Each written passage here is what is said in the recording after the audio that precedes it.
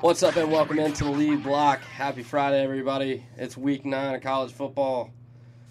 I am your host, Tyler Walters, alongside my main guy, Matthew Anderson. Matthew, how you doing? Great, man. Good to see you. Week 9 already. It's going by quickly. Yep, we're in the heat of it. You know, I was talking to producer Brendan yesterday, and he's like, I haven't looked at the slate. How's it looking? I was like, I haven't even looked myself. I know there's 1 or 2 big games, and then we're at the time of the year where you just pull it up.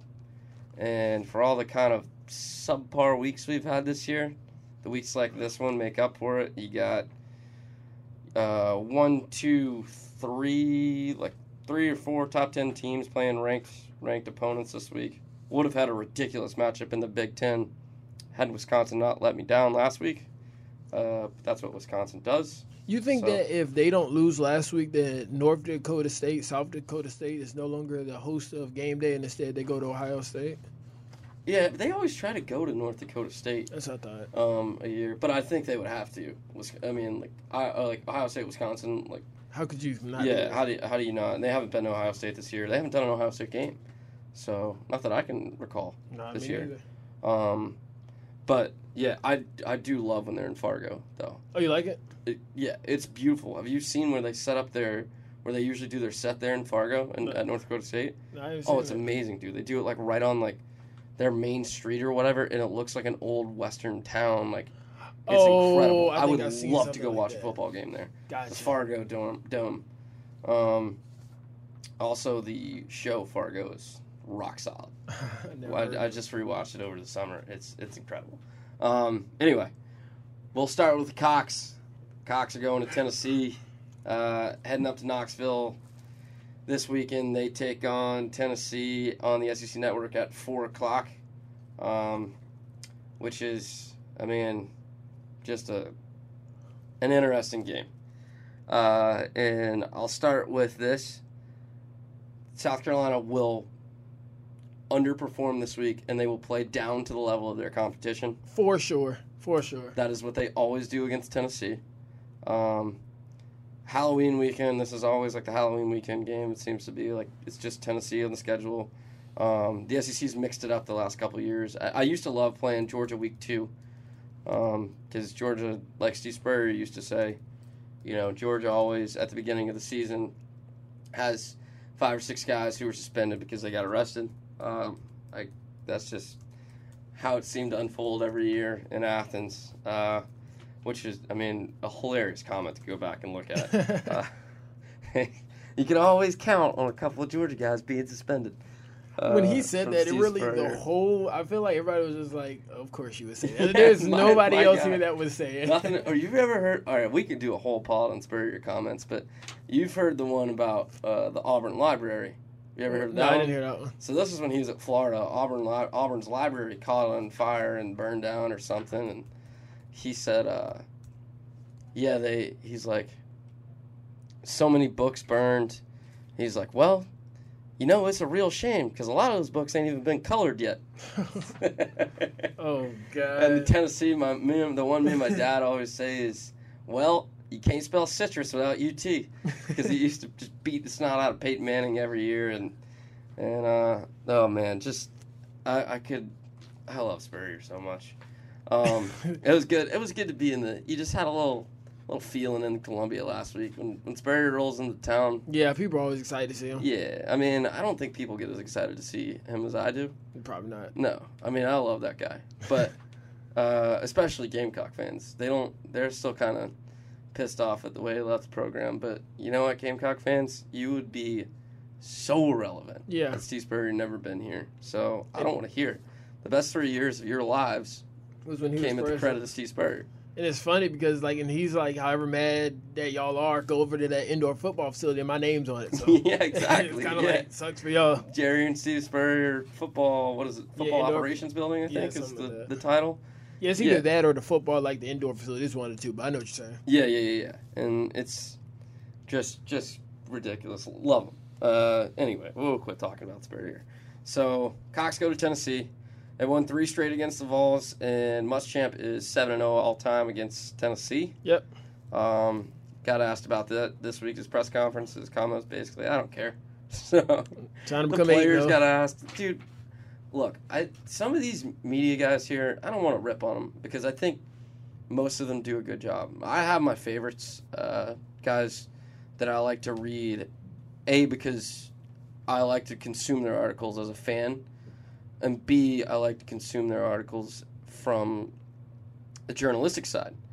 And Kendall is probably my favorite to watch in that room every week. Josh Kendall, he writes for The Athletic.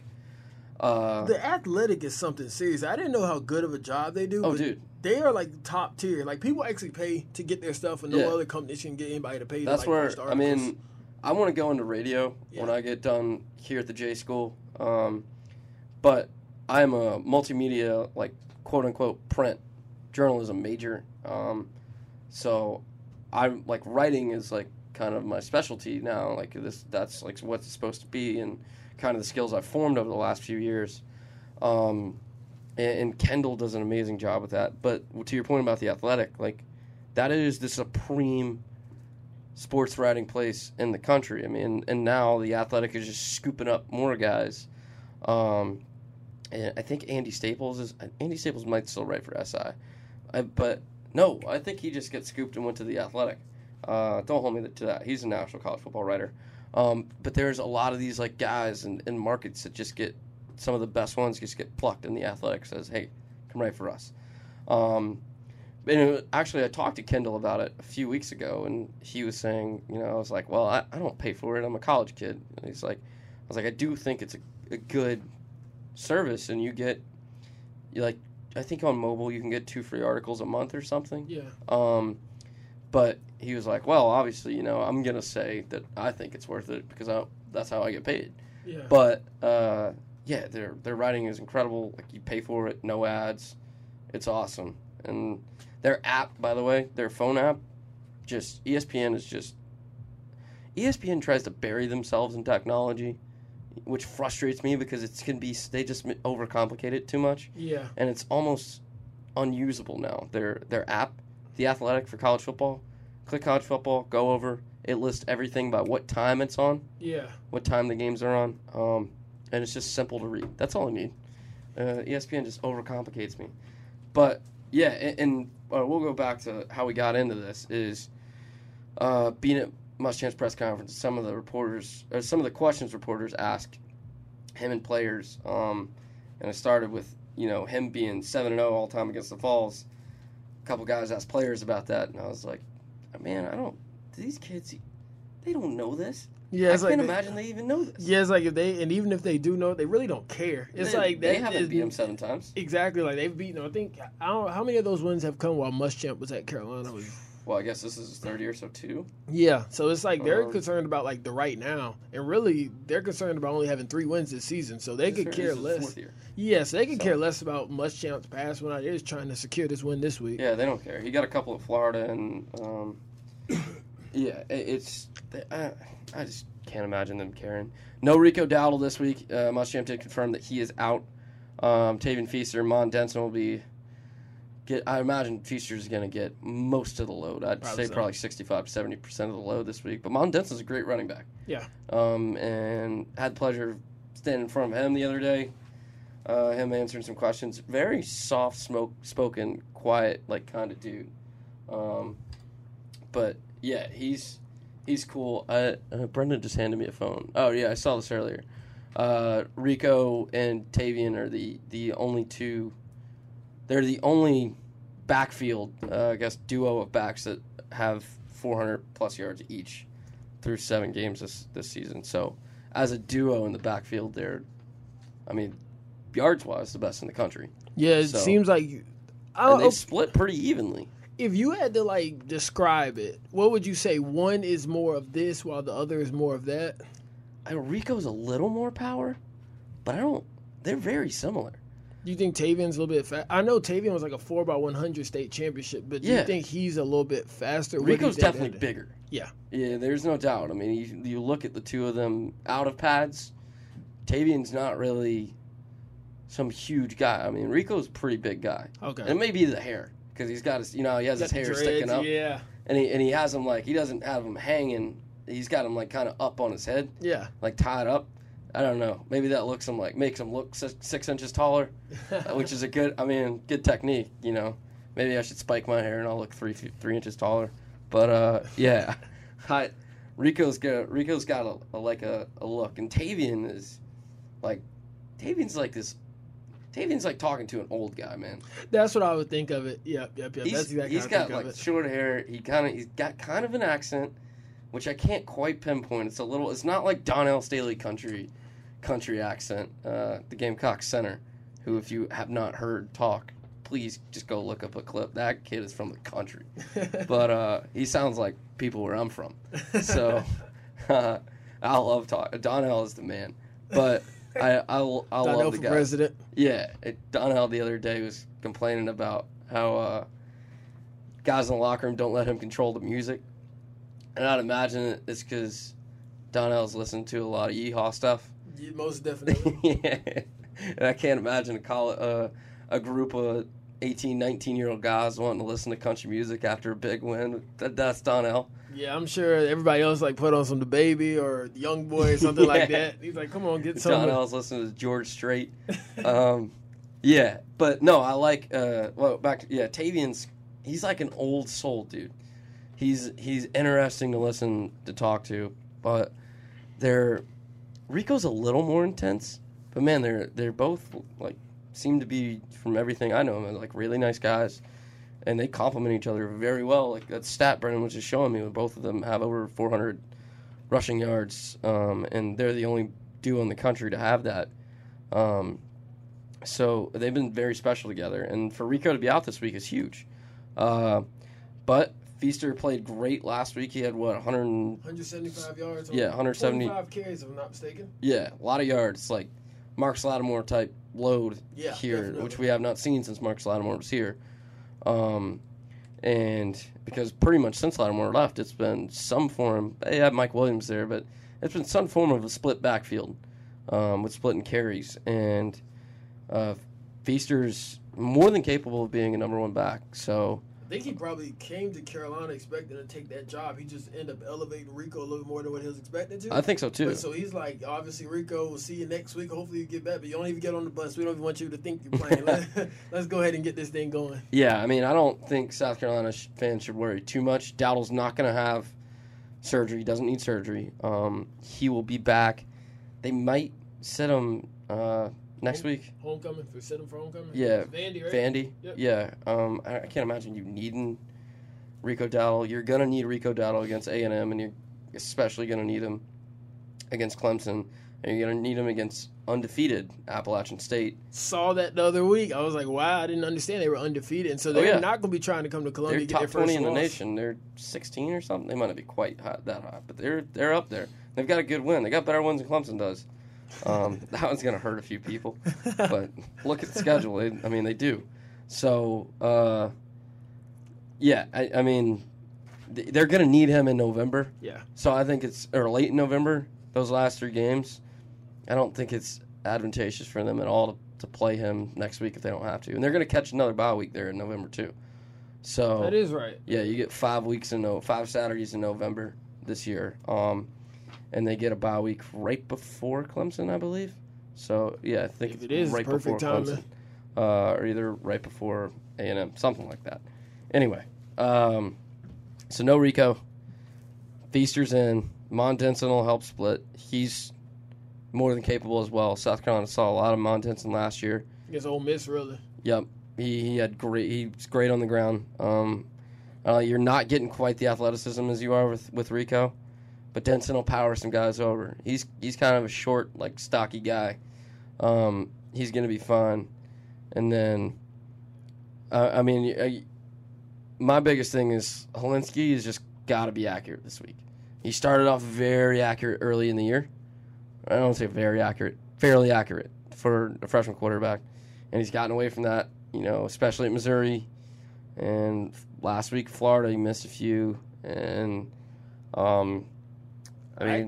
I actually got a stat for this. I was doing some research, and USC hasn't thrown the ball for more than 200 yards. Well, Helinski hasn't since Alabama.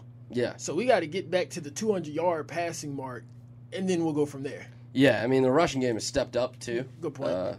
But which is fine to rely on. You have two senior running backs who are both more than capable of starting most schools in the country. And if you don't think Tavian Feaster could start pretty much anywhere in the country, the only reason he left Clemson is because you had, like, maybe, arguably one of the best running backs in the country right above, which sucked for Feaster. Just, like, he for sure would still be there starting had ETN not been playing. And, I think that says all you need to know. If you can start for a program that's had as much success as them over the last 4 or 5 years, then that tells you all you need to know. So I don't think you should worry too much about Dowdle being out as far as how much it's going to change the performance this week. But Helinski's going to have to throw, like I said. He's got to be accurate, and he's got to hit those, like we were talking about Monday, those intermediate routes, and he's got to be able to hit downfield routes. And Muschamp talked the other day, and downfield's been part of the game plan every week, and they've just missed him. And they've got to be more consistent. I was talking to one of my guys in the facility, and they were saying they put a lot of heavy emphasis on Skelly. If you know what Skelly is, it's like 7-on-7. 7-on-7. Putting a lot of emphasis on that to make sure this week they can get it going, because you're not playing Tennessee. Tennessee's cornerbacks secondary has kind of been torched whenever playing against good offenses. But the thing that's going around the SEC now is that USC isn't one of these premier offenses. But it's like, let's take it back to how we played against Alabama. It's like, we can be that. Oh, look, there is no doubt this can be one of the premier offenses in the SEC. You have a pretty decent offensive line, a good center with Donnell, big country Donnell. Yeah. So, who is a senior or a fifth-year senior? 24. Donnell's been here since the beginning of time. Since he got it with Muschamp. No, actually way before then. Yeah. So, and then you've got some younger guys on that line who have played very well. And then you have someone like Darius Hutcherson, who's been here since Muschamp got here as well, who is actually from Tennessee, Huntsville, Tennessee, I think is correct. And who I want to talk about in just a second. And then you have Brian Edwards, one of the top receivers in this league. You have Rico Dowdle and Tavian Feaster, two of the top backs in this league. Obviously, Rico's out this week. You have Shi Smith, who is a legitimate... I didn't realize how small Shi Smith was until this week. He's a small dude. Yeah, he is. He's a very small dude. He looks big in pads. And He's lightning quick. Well, no wonder. He's not carrying around any weight. The guy's... he's not very tall, but incredible playmaker. And then you have good tight ends. Markway's been good. Nick Muse has been good. They used Muse a lot more towards the beginning of the season. They hit did. Him with like 6 catches. I think 6. I thought he was going to be kind of like a situation where it's like, how can I say? I'm not going to say the Patriots back when they had Hernandez, and not saying completely all of that. But listen to the podcast. Stay away from that one. Yeah. But as more of a tight end, maybe Iowa. Like we both use the tight ends a little bit more, but they've kind of regressed from that. I guess they've been just trying to get the ball out to those receivers and just find that connection. But if you have great tight ends, as Ian was saying earlier, if you have great tight ends, that really takes the pressure off, because now we have to worry about them, which opens up the field even more on the deep end. Yeah, and they've used him more in the running game lately. We've seen Muse come in on a lot of those 12 personnel plays that Muschamp has been running about. There was that viral clip of him a few weeks ago when he's like, well, we got to run more 12 personnel, and they come out first play of the second half, run 12 personnel, and score a touchdown. Saying I'm addicted to personnel group. He's like, I can't stop counting the guys when they're on the field now. And Matthew's kind of asking me where I got that from, but I started, it's like I was saying, I listen to Pardon My Take I think I don't miss a show, so I love listening to podcasts and just sports radio in general. And they had a football analytics guy on a few weeks ago talking about it, and now I just can't stop counting it. I just see it now, and you can't stop. And it's just like that football buzzword of the year seems to be. It's like, how cool is it to talk about personnel groupings? It makes you look so smart and stuff. That's what I was about to say. It really does. So you're sitting there at a sports bar, and they're coming out 11 personnel. What does he know? It's like, God forbid you start talking about cover 2 and stuff. I never really realized how big of a deal. I was in high school. I think I was heading to my sophomore year, so I was leaving B team. And then we had like offensive meetings, and I'm like, great offensive meetings. And we go in there, and he hands us like personnel numbers, and we have a test next week. I'm like, wait a minute, like we have tests for this. And so if it's like that in South Carolina, where high school football is whatever, I can't imagine Georgia. And I would probably say that the kids probably do better on those sometimes than academically, because it's like I can't play if I don't know these personnel groupings. Meanwhile, at school, we'll figure that out. Teacher, give me the grade. Yeah. I would imagine so, with the exception of a few guys, like Andrew Luck. He was probably more interested in neuroscience and personnel groupings. But I think for the regular athlete, they probably are pretty studied up on that stuff. Yeah. But yeah, I mean those two tight end sets have been pretty successful for South Carolina, and we'll see how much they run them this week with just Feaster. But I mean, it's all going to go back to Linsky, I think, and he's just got to hit throws downfield, and South Carolina's got to take advantage of Tennessee being a lesser opponent, because they absolutely are, and to say that they're they are on the same level as South Carolina and has as many playmakers is just not true. And Pruitt he's underperformed as a coach this year. And Muschamp is, say what you want about the guy, his team right now is in a lot better place than Pruitt's is. And for South Carolina needs to come out. They need to make a statement and just beat the snot out of Tennessee. That's what I was thinking. I looked at a preview earlier today about this game just to see like what Tennessee, because I like to hear what Tennessee fans are thinking. And Tennessee fans think, well, we don't really have nothing going, but they're kind of the same bottom tier the SEC East as us, so it should be fine. But if Carolina can go ahead at the beginning, maybe go ahead and jump out 14, because usually if that offense gets rolling, it's like the confidence high, they can go ahead and go up front at the beginning. Then it's all right, we'll be fine. Because Tennessee definitely does not play catch-up ball well. No, and look, this is the last 7 meetings of this, game here. Last seven times South Carolina's played Tennessee. It's been decided by 6 points or less. And South Carolina's won 4 of them, and Tennessee's won 2. But this is a team that South Carolina consistently underperforms against. And Tennessee's not been a dominant program. A good program. I want to say just a good program since they had 2 good years with Butch Jones, and really since Fulmer, and not even Fulmer's last year too, it was a couple years before that in the early 2000s. That's crazy to think about, like Eric Berry days probably. Yeah. That's whenever they were, when that was Tim Tebow and Eric, that was when they were one of the better programs. They were good. SEC. Yeah, they were good then for sure, but that's been pretty much the last time that Tennessee's been a good team and above South Carolina's talent level. So they're just going to have to come out and they really need a big win this week.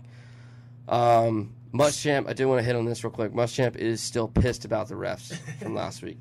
He started his press conference this week kind of saying, hey, we're on to Tennessee. 2 seconds later, he was back to talking about the refs. And I can tell it's just eating at him and pissing him off. And Ray Tanner had some comments on 107.5 The Game yesterday where he was like, look, it's frustrating, and I've been in constant contact with the SEC, and we want answers, but we're not getting them. And the larger reason I bring this up, I think most fans are kind of filled in on that stuff now that Muschamp's still a little pissed off, and as he should be. And Tanner's pissed off, as he should be. I think fans are frustrated with what Tanner has done, which I don't really get. What do you mean? I've seen a lot of Ray Tanner's got to get us answers on this, and especially the recruiting violation that came out this week for South Carolina. Saw that probation, right? Yeah, it's basically just they get a little slap on the wrist, and they can't do quite as many things with recruits over the next year. But it's no bowl ban or anything. It really doesn't affect the program, they'll just have to play a little stricter and a few extra rules. And a lot of fans were pissed that Tanner didn't kind of fight the things that other schools have, because Alabama had very similar situation happen with them a year or 2 ago, and nothing happened to their school. And the blame has kind of been placed on Ray Tanner. That's not Ray Tanner. He's not gonna come out and not agree to take a punishment. Here, you want your program to not be in trouble? Don't cheat. That's what I was about to say, especially if they are guilty. Like, maybe if it was a false accusation, it'd be like, no, we're not going to take that. But if it's real... NCAA had hardcore evidence. Did you ever figure out like what exactly that happened? So a coach sent 13 different text messages and met with a recruit outside of like NCAA times. There are certain times you can contact recruits, like times of day. It's very specific. Like the dead period, open period, all that stuff. Yeah, well, not even in like dead periods, like outside of like times that like, yeah, we can speak to them, but you can't speak to them after this hour. Gotcha. That kind of thing. And there were 13 different text messages that were sent outside of those time frames. The coach was fired in the spring when this happened, and the school, the University of South Carolina, was not allowed to recruit this student athlete anymore. Okay. And immediately South Carolina quit recruiting him. And South Carolina looked like they handled it very well. And I do kind of think the NCAA was a little hard. Like, it's frustrating that you are now limiting a program who saw they had a problem and eliminated that problem immediately, and then now you're going to punish them even more. I don't know. I don't really get that, because it's one guy's fault at the end of the day, and it's the guy Lance Thompson, I believe, was his name. That's what I was about to ask you. I was trying to figure out, was it the tight ends guy or was it Lance Thompson, the defensive lineman guy? Because both of those guys left. I think the tight ends guy, cannot think of his name. I think that just happened to be a coincidence that he left at the same time. Okay. From everything that I have read. Yeah. But Lance Thompson's name is directly linked to this situation. Okay. This is for sure the reason he is gone. Gotcha. So, yeah, he's gone. And now this kid is a commit to Clemson. Of course. So, 4-star DN, and I can't remember what high school he went to, but I want to say it's in the Columbia area. I could be wrong on that. Anyway, that doesn't matter. That's just kind of the thing you got there. But I was starting to try to bring this up. The BS, just absolute BS statement that Commissioner of the SEC Greg Sankey put out this week about officiating, and I'm pretty sure I was talking somewhere the other day with someone, or it might have been on the lead blog. I have so many conversations about football a week now, but it's when the officiating Twitter account has not been doing what it's supposed to do and actually connecting with fans. Get rid of the account. If you don't want to talk about it, get rid of the account. Because it's frustrating that you made this big deal in the off season that you had an account and that it was created to be more transparent. We're not being very transparent at all. This SEC officiating account is not doing anything. It's other than the fact that it is absolutely hilarious to look at because the comments are off the rails and they're awesome. But yeah, Greg Sankey put out this BS, statement this week, basically saying that the SEC officials can't be perfect and that people shouldn't expect that. And then he kind of goes on to say we should try to be perfect. But here's my problem with it. And you didn't address any of the specific games that have been brought up this year. And they've been very serious outside of this South Carolina-Florida game last weekend. Because at the end of the day, I don't think the officials... Yeah, there's 14 points there that Florida scored on, but I also saw some plays from South Carolina that South Carolina scored on where you could have also had similar calls that were not as egregious. Right. As it appeared to me. But still, nonetheless, missed calls. There's a lot of points that got thrown around there. I think Florida had picked up the momentum and they were going to win that game anyway. And South Carolina, if the defense shuts down there in the fourth quarter and you keep them from scoring 21 points in the fourth quarter, you probably win. But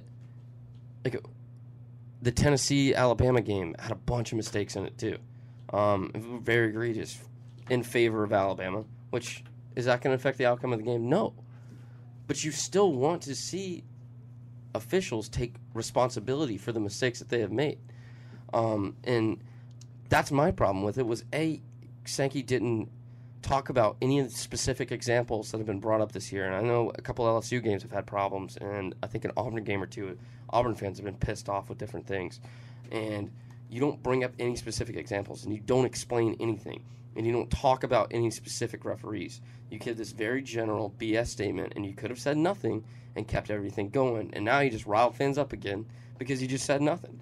And it's a very just like a loophole statement that you're like, I don't even know what I'm reading. You know, I was lost in it multiple times. I read it as soon as it came out. And doesn't bring up any specific examples, as I've said a few times now. But he also, like, this idea of, like, oh, like, well, we're not perfect. Dude, that's not an excuse. It is quite literally referees' jobs to be perfect. That is their job. Whether you want to agree with that or not, like, I expect them to be perfect and miss no calls? No.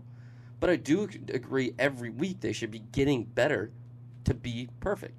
And I think there are plenty of steps now that technology has allowed us, you know, different ways to officiate. Try to incorporate those things.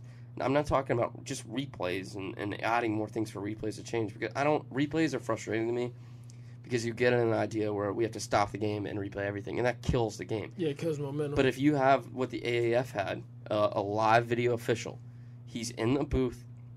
That's a heck of an idea. He's watching the game from the booth, and everything is live. And if he sees something in the booth that guys can't see on the field, makes a call down to the field and says, hey, throw a flag on this, boom. Why don't you kind of play with something like that?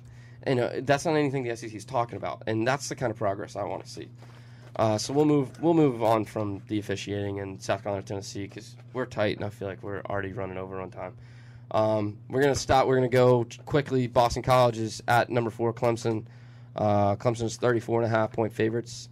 Boston College usually at night plays Clemson pretty well. Usually Clemson will end up winning the game, usually for the first half.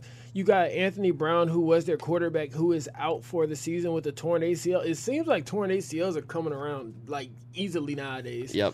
And also you have one of the Clemson defensive linemen named Richard Yergin. He was in a car accident. He ended up transferring out of Clemson, and now he's a defensive end for Boston College. That's an interesting story. I didn't know that. Yeah. So that one probably won't be very close. Producer Brendan will be in the house. Wearing full Gamecock gear. Rooting for the Eagles. But yeah, that'll be just a boring game again this week for Clemson. And Clemson's going to, I think, this season, if they miss out on the college football playoff, which I think Clemson fans, I don't think they will, but it's a possibility. I mean, you have Oklahoma stays undefeated, Ohio State stays undefeated, LSU has one loss to Alabama. That's very close. Alabama wins the SEC championship, goes undefeated. Don't give me Clemson. Yeah, because they didn't earn the right to be in, and which is sad because this is a very good team, and they're probably the best team in the country. But saying they're probably be the best team in the country and them going out on the field and proving it is two different things. And when you don't play a level of competition like the other schools have had in the country, I mean, you got to prove it to me. So they've got to pick up their schedule, out-of-conference schedule, even more. And credit to Clemson. Over the last few years, they've played Georgia and Texas A&M, and they've made they've created opportunities to go out and play high levels of competition. Now, Texas A&M doesn't look that good this year because they're 4-3 right now, and they just haven't looked good. You're going to have to go out, and now instead of those two things, and when if South Carolina is better, that makes Clemson's schedule better. But still, the two best teams, say A&M's the top 25 team this year, and South Carolina's the top 25 this year, the only people that are good on your schedule are two out-of-conference games. So it might be, I've said before to stay in the ACC if this keeps working because you're just going to steamroll over people. And I would do that if I was Clemson, but at some point, you need to start scheduling strong. I'd love to see Clemson play some Big Ten teams. And when they had Notre Dame a couple of years ago and Louisville was good and Florida State was good, you're good. But you can't. Right now, you cannot depend on the ACC to be good. So You're going to have to schedule more out-of-conference big games because it's not – Clemson football is not an entertaining product to watch right now, which is, I think, exactly how they want it. So I can't blame them for that. But, I've said many times I would do the same thing that they're doing, like institutionally, as far as we'll play this team that sucks and beat the crap out of them because we're going to go to the college football playoff anyway. So there you go. Number 9, Auburn, going to the actual Death Valley in Baton Rouge this week. 3:30 at CBS. Yep, 3:30 CBS. LSU's 10.5-point favorites. We'll keep it quick here. I don't think Auburn's got a chance. So 10.5 seems a bit large, but we saw LSU just steamroll Florida's defense, And Florida's defense, I mean, they outplayed Auburn on the same field down in the Swamp a few weeks ago. Auburn does have a really good defense. So Auburn's going to score a little more than they have this season. Their offense has been kind of shaky. I think a lot of it is Bo Nix just being a freshman. And they have a pretty good running back in Whitlow. But they have some playmakers. But I don't think they can contend with LSU. And I was very heavy on Auburn early in the season, and watching them play Florida earlier this year kind of set me off from them. Quick question: was Bo Nix, is he an early enrollee, or did he get there this summer? I do not know. Okay, I cannot answer that question. Because if he got here this summer, he's had a heck of a first semester. He goes on the, the normal college student, the first semester you kind of get acclimated a little bit with campus and stuff like this. This dude has been to the Cowboy Stadium to play against Oregon. He's been to the Swamp. Now he's going to Death Valley, all in his first year of college. SEC football. That is freaking amazing.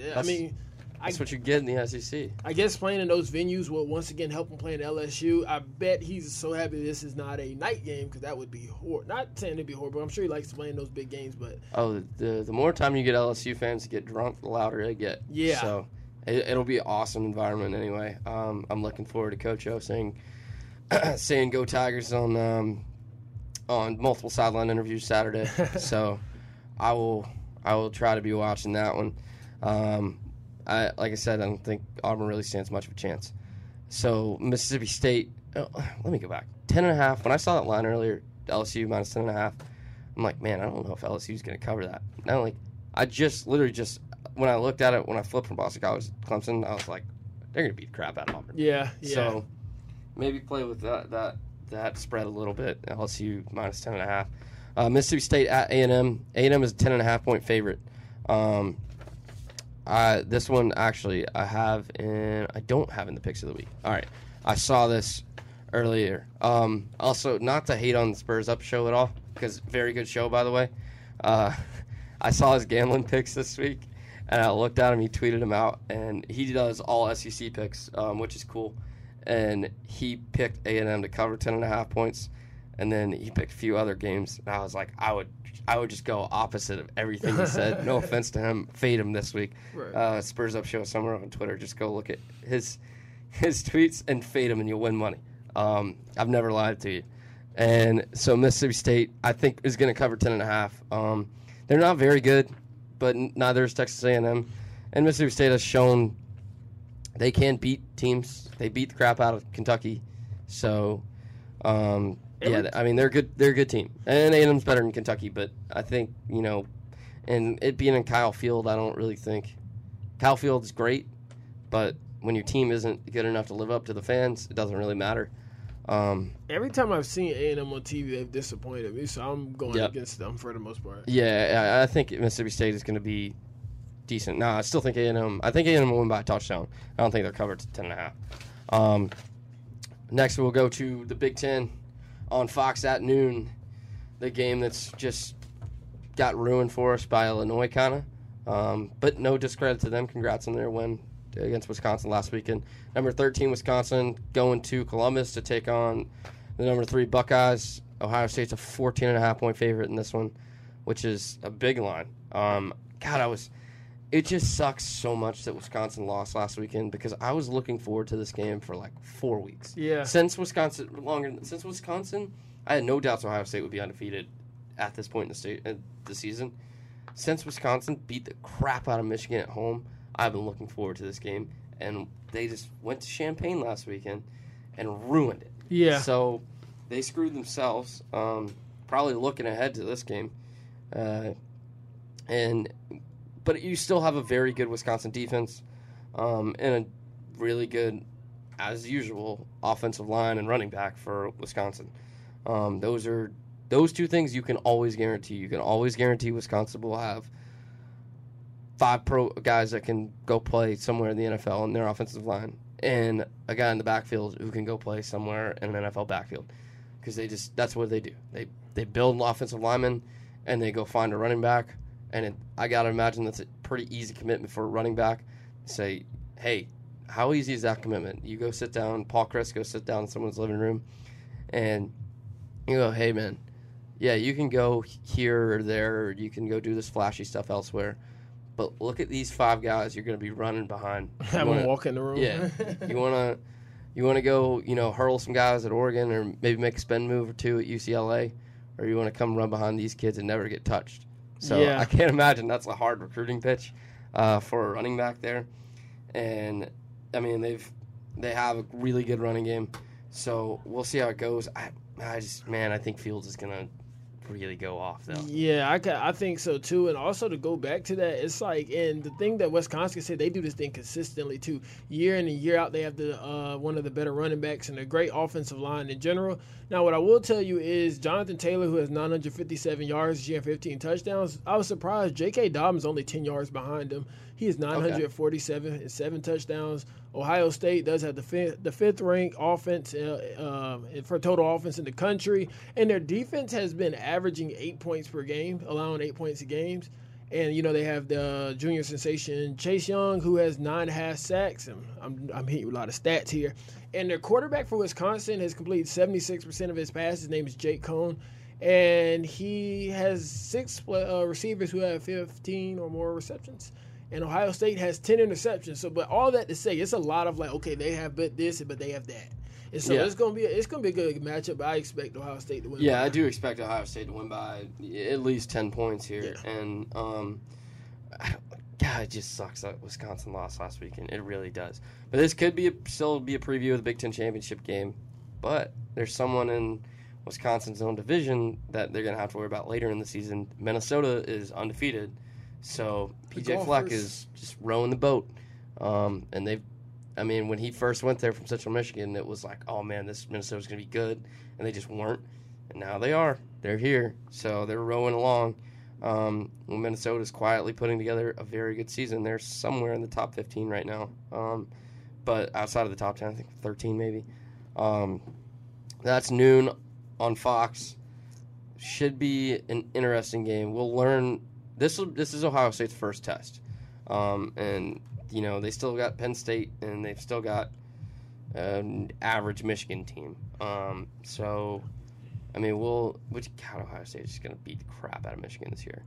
And, we'll see. It's going to be interesting more so to watch Ohio State, because I don't think we're going to learn more about Wisconsin because of their loss last week. It just hurt them so bad. Another game that's pretty big with a Big Ten team in it. Notre Dame, number 8 Notre Dame, is minus 1 point at Michigan, number 19 Michigan. I think Notre Dame, Michigan's, God, I love to hate on Notre Dame. Actually, in my notes, the only thing I wrote for this game was, can both teams lose? But as much as I love to hate on Notre Dame, they do have a decent team, and I think they'll win this game. I don't think they'll win it handily, but 7 points, 10 points, maybe 14. Yeah, I don't see Michigan winning this game at all. Yeah, I think Brian Kelly definitely gets Notre Dame up to play for this one. One thing about Michigan, did you see Shea Patterson's statement where he said last week, who is that? Who did Notre Dame? Who Michigan play last week? Give me a second. I'm thinking. Go ahead. What were they about to? But anyway, Shea Patterson, he was saying Penn State was poking his eyes out, and they made all those statements like that. Penn State. Yeah, he was at the bottom of the pile, and I could imagine he was like that. They had their hands in his eye for like 6 seconds. I'm like, that's why you wear the visor. The visor, because that could be painful. Can you imagine you at the bottom of the pile, and then nobody's getting up, so you're kind of just stuck there. Yeah, who was that down in Florida that did that against Vandy years ago? Was that Brandon Spikes maybe? Sounds like Brandon Spikes. Poked him. I used to love watching him at Florida. He was nasty. Those were some. Where is he? He's not still with New England. He was a New England guy for a while. But anyway, yeah, that game's at 7:30 on ABC. So you'll get Herbie calling it. So which will be interesting. Herbie kind of ripped on Michigan fans last week for kind of skimping out in their team and just being a little harsh on them. But I understand the hatred of. Or just the frustration that Michigan fans have. And I think they're getting a little frustrated with Harbaugh. But, something's going to have to change there. We'll roll right into the picks of the week as we move along here on the lead block. Penn State is on the road at Michigan State. Penn State minus 5.5 this weekend. I take easy 6 points there, Penn State. So take Penn State minus 5.5 at Michigan State. I just don't see Michigan State. Michigan State's decent. I don't see them hanging around with Penn State that close. Texas money line. It's minus 125. Just take it at TCU. They're only a 1.5 point favorite. Texas is at TCU, which is pretty interesting. 3:30 on Fox there. Just safe bet of the week. Texas is number 15 now in the nation, I think, which is about where I said last week, which is about where they should be. Yeah, Texas money line at TCU. I think that's pretty easy money. Oklahoma State. Here's where it gets interesting. So Oklahoma State is a 10.5 point road dog at Iowa State. Take the spread and you'll be fine. But if you want to make some money, take Oklahoma State money line plus 305. That's a pretty good line. I think Iowa State's a good team, but Oklahoma State is also a good team, and I don't think Iowa State is 10.5 points better than Oklahoma State any day of the week, ever. Ames has got a little magic, but I just feel like Oklahoma State's going to go, and if not win this game, be very, very, very, very close. Very competitive. Yes, that's 3:30 on FS1. Making a debut on the picks of the week. I feel like I pick Oklahoma State game every week. Making a debut on the picks of the week. I always stay away from betting South Carolina football games, but 4.5 seems a little light at Tennessee. I think South Carolina wins by 7 points or more this year. God, I hope so. I hate that USC's kind of in the same sentence as Tennessee. Like it's like, it's gonna be a good one. But yeah, I think it shouldn't be. I mean, South Carolina just said, and this is just the thing with South Carolina football is year after year after year after year, with the exception of 3 years there, they perform down to the level of their competition, and they play to the level of their competition, and they play just good enough to hang on with the really good teams and lose in the last minute.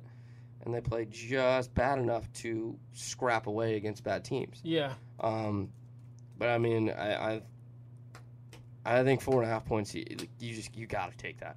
4.5 points at Tennessee. You got to take it. So give me South Carolina minus 4.5 there. 4:00 on ESPN or SEC Network. Excuse me. Other one. A little going back to the Big 12. I love betting on Big 12 games. Kansas money line. Plus 165 at home against Texas Tech. Texas Tech is a 4.5 favorite. I think, did I read that right? I can't. All right, that game, can you look that up? Look up Kansas Texas Tech for me and see where they're at. I might have wrote that down wrong. Texas Tech is a 4.5 point favorite. Kansas has had a really good year. They went up to BC and beat the crap out of Boston College. That game's in Kansas. It's in Kansas. Okay, all right. So I did write it down right. Yeah, you get Kansas at home. Les Miles putting together something. You can see the early construction of something there. And they're starting to get a few recruits in Kansas. And this may be a decent team in a couple years. I'm not saying they're going to be a top 10 team. I just don't think you can recruit like that at Kansas. Maybe bowl eligible, though. Yeah. Oh, absolutely. You know, they've got 2 wins right now, but they almost beat Texas last week. And they've been a competitive team in pretty much every game they played this year. So I think taking them at home plus 165 is an opportunity to win a few bucks. That game is at 7 on FS1 as well. So go ahead and just stick your TV on FS1 at, 3:30 on Friday? What's the other game on FS1? There's another big game at like 3:30 or something. Oh, Oklahoma State. There you go. Yeah. Bet on Oklahoma State and Kansas money line and just stick it on FS1 and collect some cash. Unfortunately for myself, I'm gonna miss a lot of football this weekend. I had a wedding on Saturday. Oh God. Yeah. So not looking forward to missing the football. And it's at 5, which is there's no good time. I wish it was at 8 a.m. But so I will be missing. But at some point during the reception, I'll have plenty of games on my phone. So there'll be no dancing. No, probably not. There'll be depending on how some of these games I bet on go, there might be some dancing. So hopefully we pull out this week. I've had a few down weeks, I'll say. I think I'm 3-3. No, 5-5 over the last 2 weeks. So I got to pick it back up. But we were hot to start the year, which I'm always hot to start the year. Matt, are you going to high school games this week? Nah, no high school games this week. I'll be back at them next week. Should be though. Okay, all right. So, Tio, So, yeah, we'll move on from football, baseball. I've been able to watch the early part of the World Series this week because, they haven't started until 8, so I usually hit the hay before the 5th or 6th inning. But the Nationals are killing it. The DC team what are they, the Mystics or something? Just won the WNBA. They look like they're about, surprisingly, Washington, D.C. is about to have more pro sports titles than the city of Boston this year because the Red Sox are out. There's none left other in Boston this year.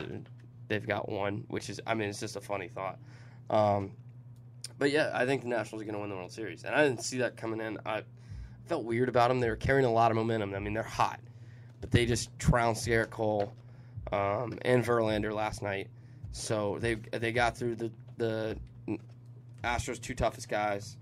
And then the Nationals' 3-4 guys, 3-4-5 are better than Astros' 3-4-5 pitchers. So Strasburg and Max Scherzer pitched well enough to win both games early this week. It's been an interesting World Series. I really think the Nationals are going to win, which is going to really kick Bryce Harper right in the ass. I know it. Leaves. But the Phillies just hired Joe Girardi today, Thursday. And also the Cubs hired David Ross this week. I think I love David Ross for the Cubs. He used to be the catcher there. He was also the catcher for the Red Sox in 2013 when they won the World Series. That move's going to be interesting because I like that David Ross is going to the Cubs. Hopefully he can kind of bring that group back together. He still knows that team. He just won a World Series with them 3 years ago. So it'll be interesting to see how Rossi glues those guys together and if they can make progress and move on from Joe Madden, who is now with the LA Angels. And Joe Girardi going to the Phillies. The Yankees are so stupid for getting rid of him because Aaron Boone will not win a World Series in New York. He just looks too dumb to do it. And basically, sometimes if you just look too dumb to do it, you're too dumb to do it. The Yankees, I have no doubts, if they had Joe Girardi still as their manager, they would be World Series champions this year, no question. But, Cashman felt a different way, the Yankees GM, so they moved on. Joe Girardi's in Philly, so Philly might actually be good next year like they were supposed to be this year. I thought we were going to get Girardi in Chicago and not the other way around. But anyway, there we go. We got a special guest on today, Ian Pszenny. Yep. So Matthew's friend, talk a little Ravens. So we'll have Ian on, talk a little NFL right now. All right, Ian, how you doing? I'm great. Thanks for coming on. Thanks for having me. So Matthew's telling me you're a big Ravens fan. Huge. So Biggest we'll get into Ravens that. fan I know. Yeah, let's go ahead and get started. Actually, the Ravens. Okay, So- we're diving right into the Ravens. Yeah, Okay. diving Go right for the in. Ravens. Now, they do have a bye week this week after a big win against who they played last week? Seahawks. Okay. So what you think about this year as a team overall? This year as a team, open-ended question. I like where you're starting. The defensive secondary is rock solid. I think we need another pass rusher before the trade deadline. There are rumors that they might be going after Ryan Kerrigan from the Redskins, so he's not going to go far. I love the aggressive run game that can set up pass. And what surprised me a lot was we come out on first down, first possession of the game, and we throw bombs, which, like I said, it surprised me, but it makes sense now that I've seen it because then the defense has got to respect Lamar's pass game, which opens up his run game and Mark Ingram's run game. He's got an underrated cannon. Most definitely. People are starting to catch your eye, but like Lamar when he first came into the league is like, oh, he's gonna run everywhere. But he's got a cannon. Mm-hmm. You love to see whenever he gets with Hollywood Brown, especially like the deep over the shoulder balls. Oh, yeah. The couple that we saw in Miami? Yeah, those are the ones specifically. Also, do you think the Ravens' defense is back to being where it was when Ray Lewis was there? I don't think you can say that. Yeah, they were murdering people on the field, not so much off the field. That's up for debate. But no, they're not there yet. Like I said, they need the linebackers have been kind of a disappointment with Patrick Mwasawa, or Peanut the Nut as he goes by on Instagram. What? Patrick Mwasawa. I'm totally butchering that name. Number 48, the Baltimore Ravens. So You're closer than I'm going to be. In the offseason, the Ravens let C.J. Mosley walk. He wanted too much money, which I think that was a good move after seeing his production on the Jets and had been injured the whole time on the Jets. But I think Peanut, we'll just call him, hasn't filled as much as we would have liked him to. Yeah. And we brought back, I'm blanking on the guy's first name, Fort. We signed him again. He was a Raven before, and he's come back, had a really good game against the Seahawks, and I liked what I saw out of that. Yeah, I mean, it's tough to let C.J. Mosley, Alabama guy, walk. It's tough when you get, like, an Alabama guy walk. But, yeah, I mean, they played very well. So, Matthew, you got a next question? Or I got a couple. Yeah, I got one more. Go ahead. So initially, whenever about this game, when y'all drafted Lamar Jackson off the rip, did you realize that was the guy you wanted, or were you looking at a different quarterback potentially? No, I was like a kid on Christmas. I was so excited. I can't remember that night. I'll tell you that much. That's surprising. That's honestly surprising. I was going to ask you that if you thought Lamar was. If you were happy about it. Oh, extremely. Okay. I mean, my friends knew I was pulling for Lamar to the Ravens when they drafted Hayden Hurst at 25th out of South Carolina. I was like, why do we need a tight end? We don't need a tight end. And then we traded back and got that 32nd pick in the first round. Got Lamar. Yeah, it was a good night. So you weren't happy with Hayden? It's not that I wasn't happy. It's just that I really, really wanted Lamar. Yeah, so. You guys have a good group of tight ends there. And what do you got? Andrews. Mark Andrews. Hayden Hurst and Nick Boyle, Yep. and they're all different. So you got, which I expected Hayden Hurst to be our primary receiving tight end. Nick Boyle is that goal line tight, big package where he's going to block, get his nose dirty. And then Mark Andrews, I was expecting him to be a hybrid, but he's really stepped up this season, and he's been the main guy. His Lamar Jackson safety blanket. I mean, you've seen it. Yeah, I mean, Hayden caught a touchdown the 1 week I started him in fantasy, so maybe I'll keep starting him in fantasy, and he'll catch some more touchdowns for you. That might be a wise decision. Yeah, but, I mean, it looks like you guys are going to blow through your division now because the Browns are underperforming. I said it from day one. The Browns were good on paper, but they're the Browns. They got Freddie Kitchens, who's in over his head. He's a rookie head coach with diva receivers and a second-year quarterback who's been hyped up way too much, and they're just going to fall flat, which is exactly what they've done. What happened in the game when y'all lost to the Browns? It's a divisional game. I mean, you play them twice a year. You know how hard it is to beat a team twice in a year because they can game plan. And exactly, we see them twice a year, so we're going to see them again. We know what we did wrong. We know what we did right. And we know what they did wrong. We know what we did right. So we're going to take advantage of it. Hopefully, John Harbaugh is one of the best coaches in the NFL. So I think he'll be able to capitalize on it. But, I mean, we just didn't come out and play our best game. And the Ravens do not play well from behind. Yeah. They like to get that lead. What about Duck? Duck Hodges with Pittsburgh. How do you like him? I mean, I know you don't like Steelers, but yeah, the Steelers. A lot of people had them high up earlier in the season. Yeah. But I knew. I mean, they lost Le'Veon Bell. They lost Antonio Brown. Ben Roethlisberger's fallen off a cliff. I didn't expect much from them, and they've done what I've expected them to do. Yeah. So I mean, I don't know. I just kind of feel like the Steelers will always just bounce back a little. Yeah. Yeah, but I still see rankings have them not as low as they should be. Yeah. I think they should be between somewhere 25, 32 in the power rankings, but I think last time I saw it, they were at 19. Yeah, they still get a little bit of that Steelers, name credibility kind of thing. And everybody loves Tomlin, too. So Tomlin being a head coach, what string quarterback are they on at this point? Third. Yeah, Mason Rudolph got hurt in the Ravens game, right? Yeah. Yeah, and I'll try to end his life. Okay, it was was that Tony Jefferson that came up and hit him? Yeah, I think so. Yeah. That was definitely scary. A fan, you don't root for injuries, but that was a brutal hit. Yeah, it looked like you just caught him in the almost like right an uppercut. Spot. Yeah. The crown of his helmet just hit his chin and out cold before he hit the ground, and then obviously his head hit the ground again, so that's two big hits to the cranium. Yeah, he was just a dead fish. Did he catch a fine for that one? I don't think so. No, I don't think not that I read about. It looked like just an unfortunate circumstance. Yeah, that's what I was thinking. I don't think it was on purpose or anything. He wasn't headhunting him at all. I think he was just playing the game of football. I mean, it's a dangerous game. That's what you signed up for. Exactly. So, all right, we got Ravens in, but Matthew and I don't talk a lot of NFL on the lead block because college football takes up so much time. Yeah. And then we look at these games every week and just get excited about it and keep running. But it's good to have a little NFL. But so two big trades this week in the NFL.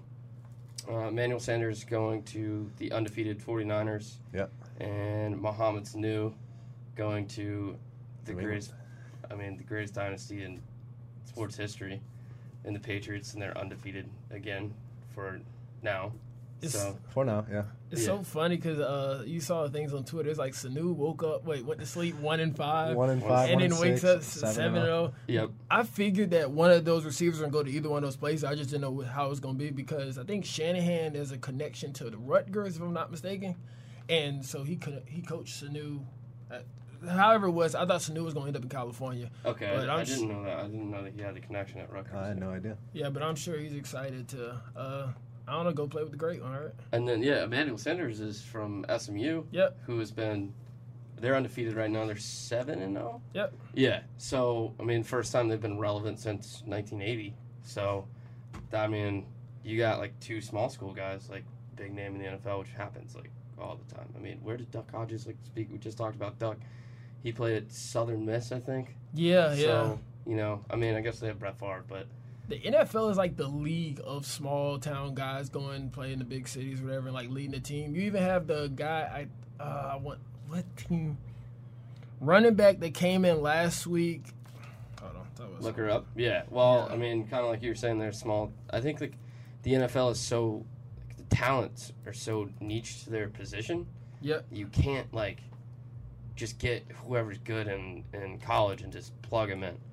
And I think that was a lot of the worry with people with Lamar was how is he going to be able to play pro defenses, which he played. I mean, he did play Clemson's defense. You can't equate any college defense to an NFL defense. Yeah, they're just not as fast all around, and they're not as strong.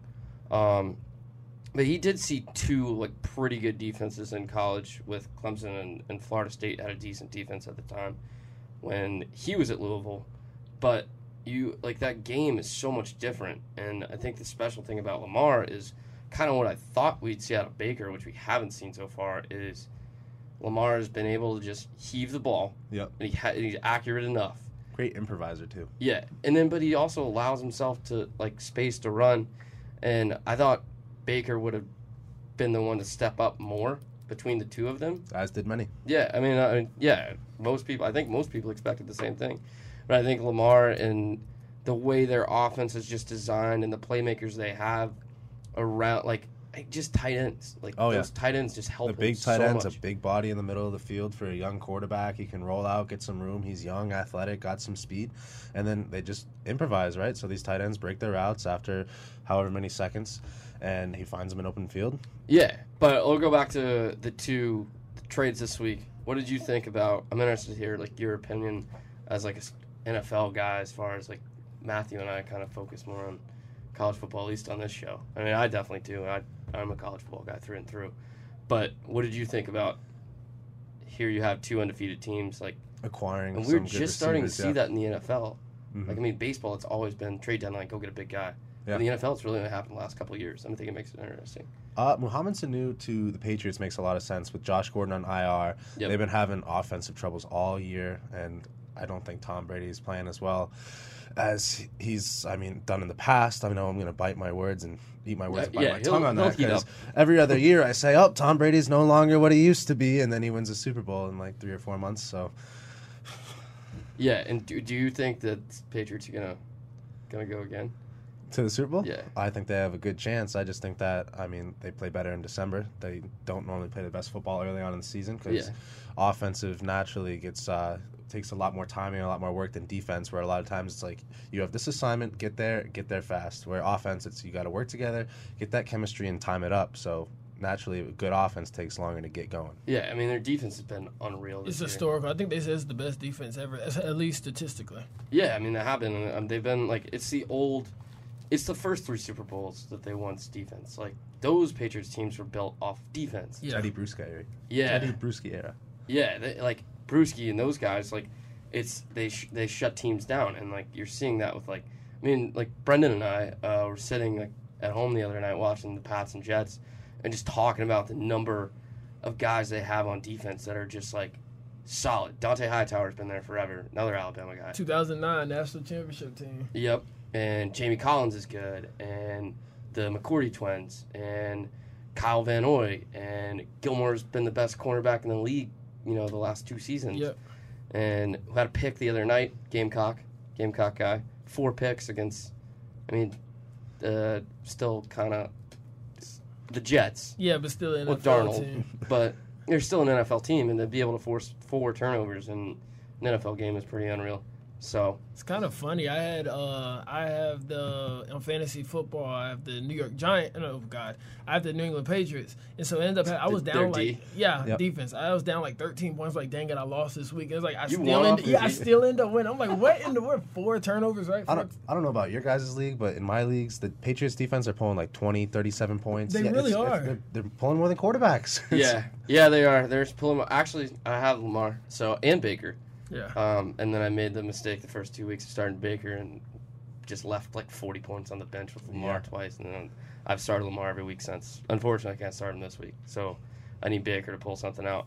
But, all right, Ian, we're going to have you back on later. So I don't know if Matthew's asked you yet. But this is kind of now you got to come back on. Okay. But we'll get a prediction for you for the Ravens. So in the how do you think they're going to do in – what do you think their final record's going to be? They're they've lost 2-3 games now? They've lost 2 games. Yep. So they lost to the Browns, a division rival, by 15. Yep.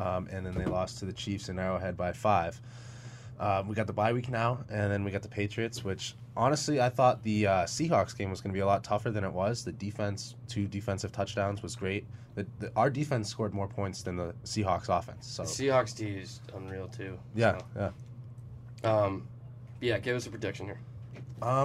Let me look over the schedule again one more time. But I remember I had early season predictions anywhere between 11-5 and 13-3, which 13-3 was a little hopeful. Obviously, it's a little biased. It's still a little hopeful, but it's not out of the question. I mean, I don't think beating the Patriots is going to be tough. I think we are set up perfectly for a game against the Patriots to go down to the wire and walk away with a win. We have home field advantage. We're coming off of a bye week. And they're playing our division rival, the Browns, who we didn't play well against. So we're going to have film on that, seeing what they did well against the Browns and what the Browns did well against the Patriots. And we can compare our Browns film and their Browns film and have a really good understanding with a lot of time to prepare for this. Yeah, I think you're right. I mean, it's as good as conditions to get to face the Patriots. Yeah, can't get no better. Just got to execute. Yeah. But, yeah, we'll welcome you back. All right, last question. I saw when you walked in, you got your Cleveland Cavs shirt on. So the Cavs have Sindarius, and me and Brendan regularly say he's going to throw up 100 each night. I'm not a big basketball guy, but Sindarius throwing up 100 this year. I actually have no idea who that is. Sindarius, How long have you been here? So you're a USC student? Yes. How long have you been here? First semester was last spring. Okay. And I don't follow basketball whatsoever. Well, yeah, we've been here way too long. Final Four run. Yeah, Final Four run with Cox. Where are you from? I'm from New Hampshire. Okay. Okay. Interesting. Interesting that you're not a Patriots fan. Yeah. I know. But yeah, Sindarius led the Cox to their Final Four run. So I know we keep saying he's going to throw up 100 each night. We're very hopeful. We're very hopeful. We're a big Sindarius household. But yeah, Ian's great having you on. Like I said, we'll get you on again. Yeah. And we'll talk some more Ravens. I'd love to. Roundtable. Yeah, thank you, man. Appreciate it. Yeah, thank you for having me. All right, I'd like to say thank you to Ian for joining us. Good to talk some Ravens with him. Talk Lamar, a little Lamar talk. Lamar is on the bye. The Ravens are on the bye this week. We'll have Ian back on at some point in the football season later on, maybe a little towards December when things start to really get heated up and the playoff picture is shaping up. Glad to have him on. Hoping to get some more guests on over the next few weeks. Really good to have him. We'd like to remind you that this has been a production of Garnet Media, and we'd like to say a special thank you to Pin Sound for our music. Please go follow the show on Instagram and Twitter at @thelead_block. Go follow Matthew on Instagram and Twitter at @TheChosen1 with the number 1. Go follow myself on Twitter at TylerWaltersCNR. I also, if you go to my Twitter and you want to read that statement that Sankey put out that I was talking about earlier, I retweeted it yesterday or quote tweeted it. It's up there. Just go click on it or go to the SEC officiating account and you'll see it.